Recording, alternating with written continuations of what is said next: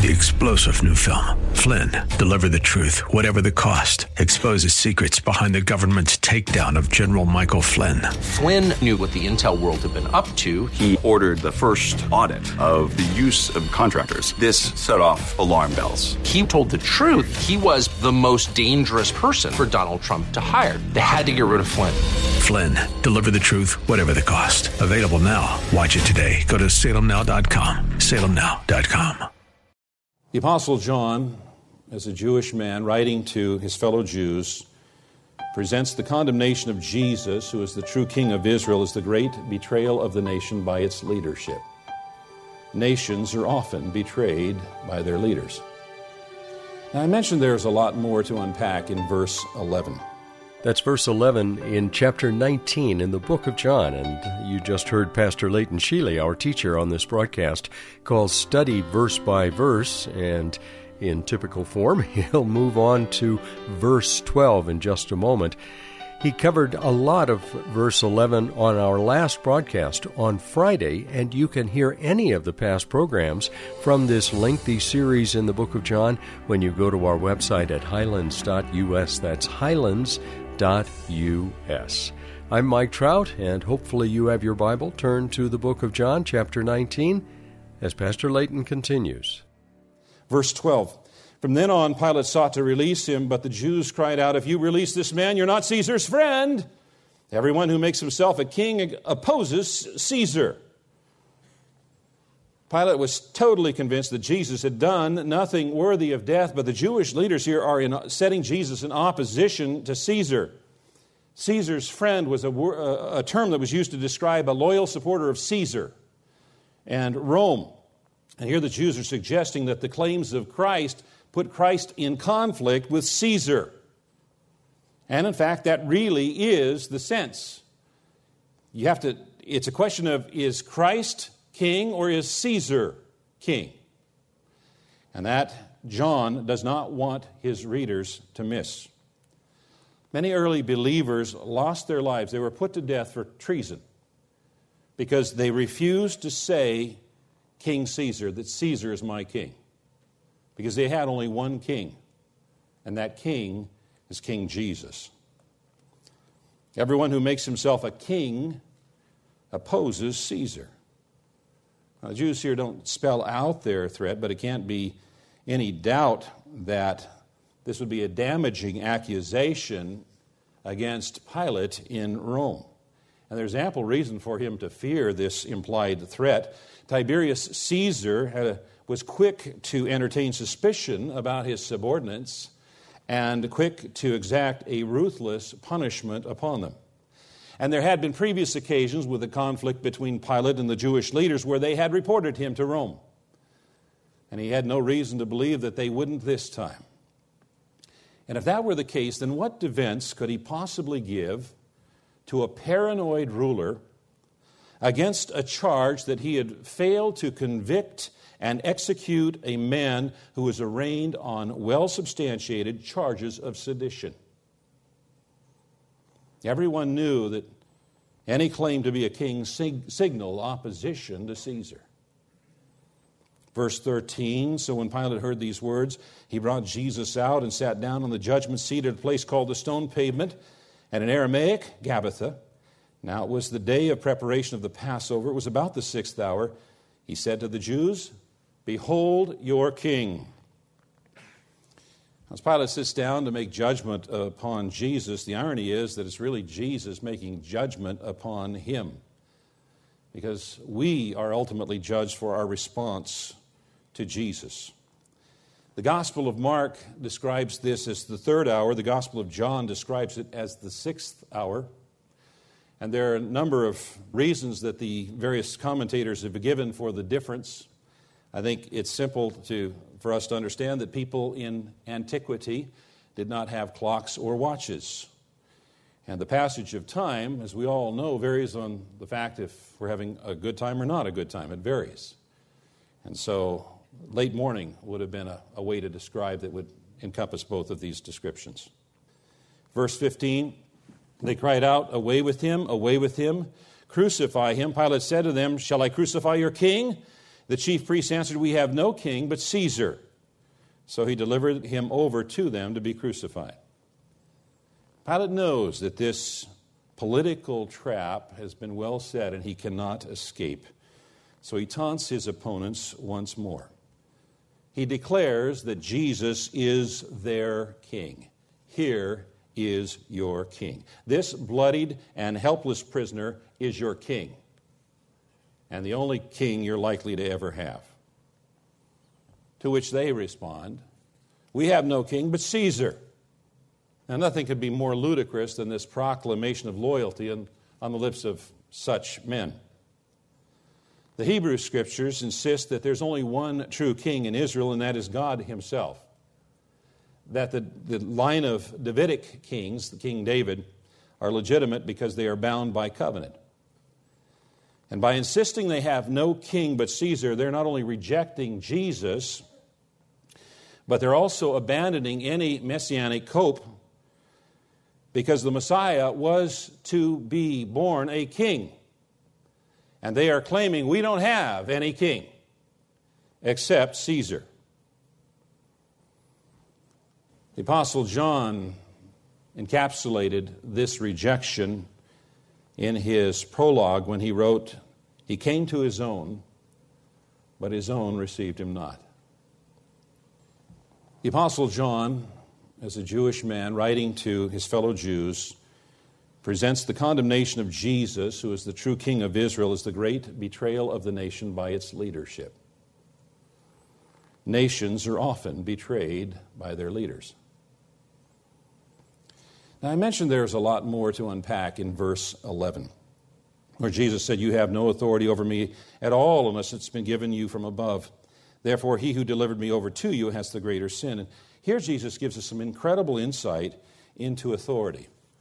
James Montgomery Boyce wrote, "This statement does not merely separate the two spheres of authority, that is, Caesar's and God's. It brings them together into relationship with one another, showing that the authority of government comes not from anything intrinsic to itself, but from God. That is, it is a delegated authority. And consequently, there's always the matter of responsibility to government and responsibility to God, called sin. One word often translated power is dunamis, from which describes explosive power. We get our words dynamite and dynamic from it. Another word translated power is kratos, which means naked power of rule. And it can be legitimate, it can also be illegitimate, as in the case of the devil, who has the power of death, which will be taken away by God, Hebrews 2:14. Kratos gives us the words democracy, plutocracy, and others. Now, if Jesus had used either of these words in this sentence, he would have meant only that all power of rule or government comes from God. But Jesus did not use dunamis or kratos in his warning to Pilate. He used an even stronger word, exousia, which means legitimate authority. Now, suppose the king is a very wicked king, or the president a very wicked president. Is a command from such a king legitimate, or should a Christian disobey it? Well, the answer is that there are indeed limits. And therefore, although we must be careful to render every possible measure of obedience to those in authority, we must still do nothing contrary to the express commands of God in the Scriptures or to that standard of morality arising from them. Authority, being granted by another, necessarily involves responsibility to that other. And responsibility, if it is not properly exercised, involves sin against him. In other words, authority enhances human government, but it also has limits, for it has an authority bound by the moral nature of the God from whom it comes. No government has the right to command the Christian to perform an immoral or non-Christian act. We're reminded here of the Nazi era in Germany, in which Christians living there were faced with a devilish state and its openly anti-Christian and even anti-human practices. During this period, German citizens were commanded to have no dealings with the Jews in that country.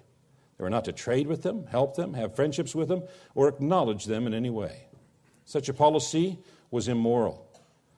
Thus, although many German Christians obeyed the government in this regard. They did not need to obey and should not have. Christians must speak out against racism, government and corporate corruption, discrimination, and other evils. Moreover, they must staunchly refuse to participate in them in any way, even if they are commanded to do so by their government or by a business superior. The writings of James Montgomery Boyce.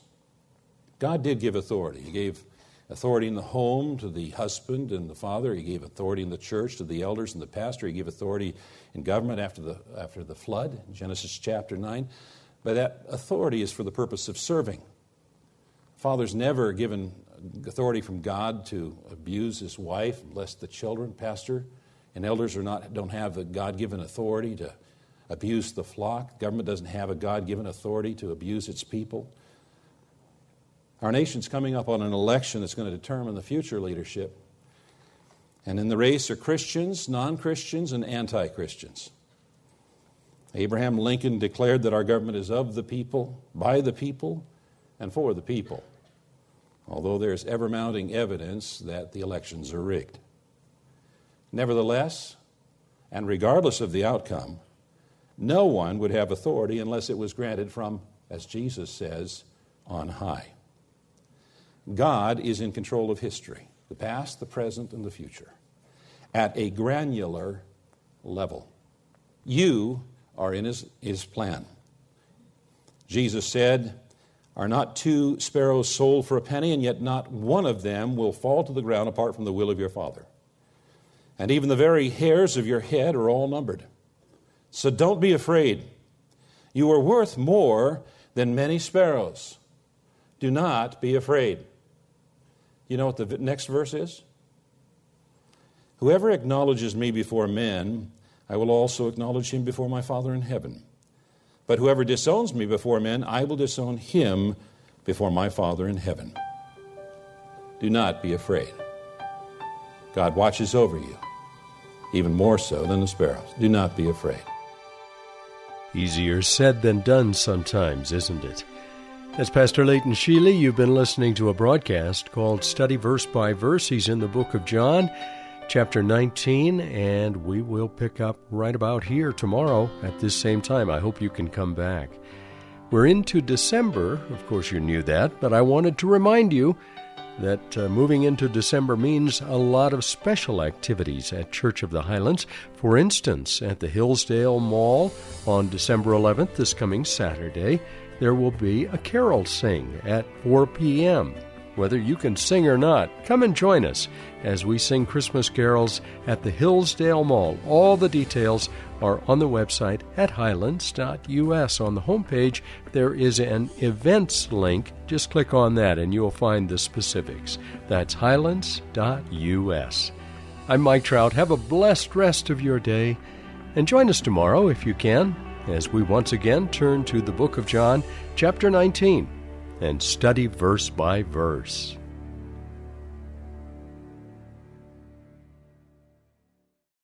Three-star General Michael J. Flynn, head of the Pentagon Intelligence Agency, knew all the government's dirty secrets. He was one of the most respected generals in the military. Flynn knew what the intel world had been up to. He understood its funding. He ordered the first audit of the use of contractors. This set off alarm bells. The explosive new documentary, Flynn, Deliver the Truth, Whatever the Cost, uncovers the facts behind this scandal. Flynn told the truth. He was the most dangerous person for Donald Trump to hire. I find out the worst enemy that I'm going to face in my life is right here in America. They took my assessment and they wanted me to change it. And I was like, I'm not changing it. They had to get rid of Flynn. With in-depth interviews, archival footage, and never-before-seen personal records of the man behind the headlines. I just felt like I was drowning. Flynn, Deliver the Truth, Whatever the Cost. Available now. Watch it today. Go to salemnow.com. salemnow.com.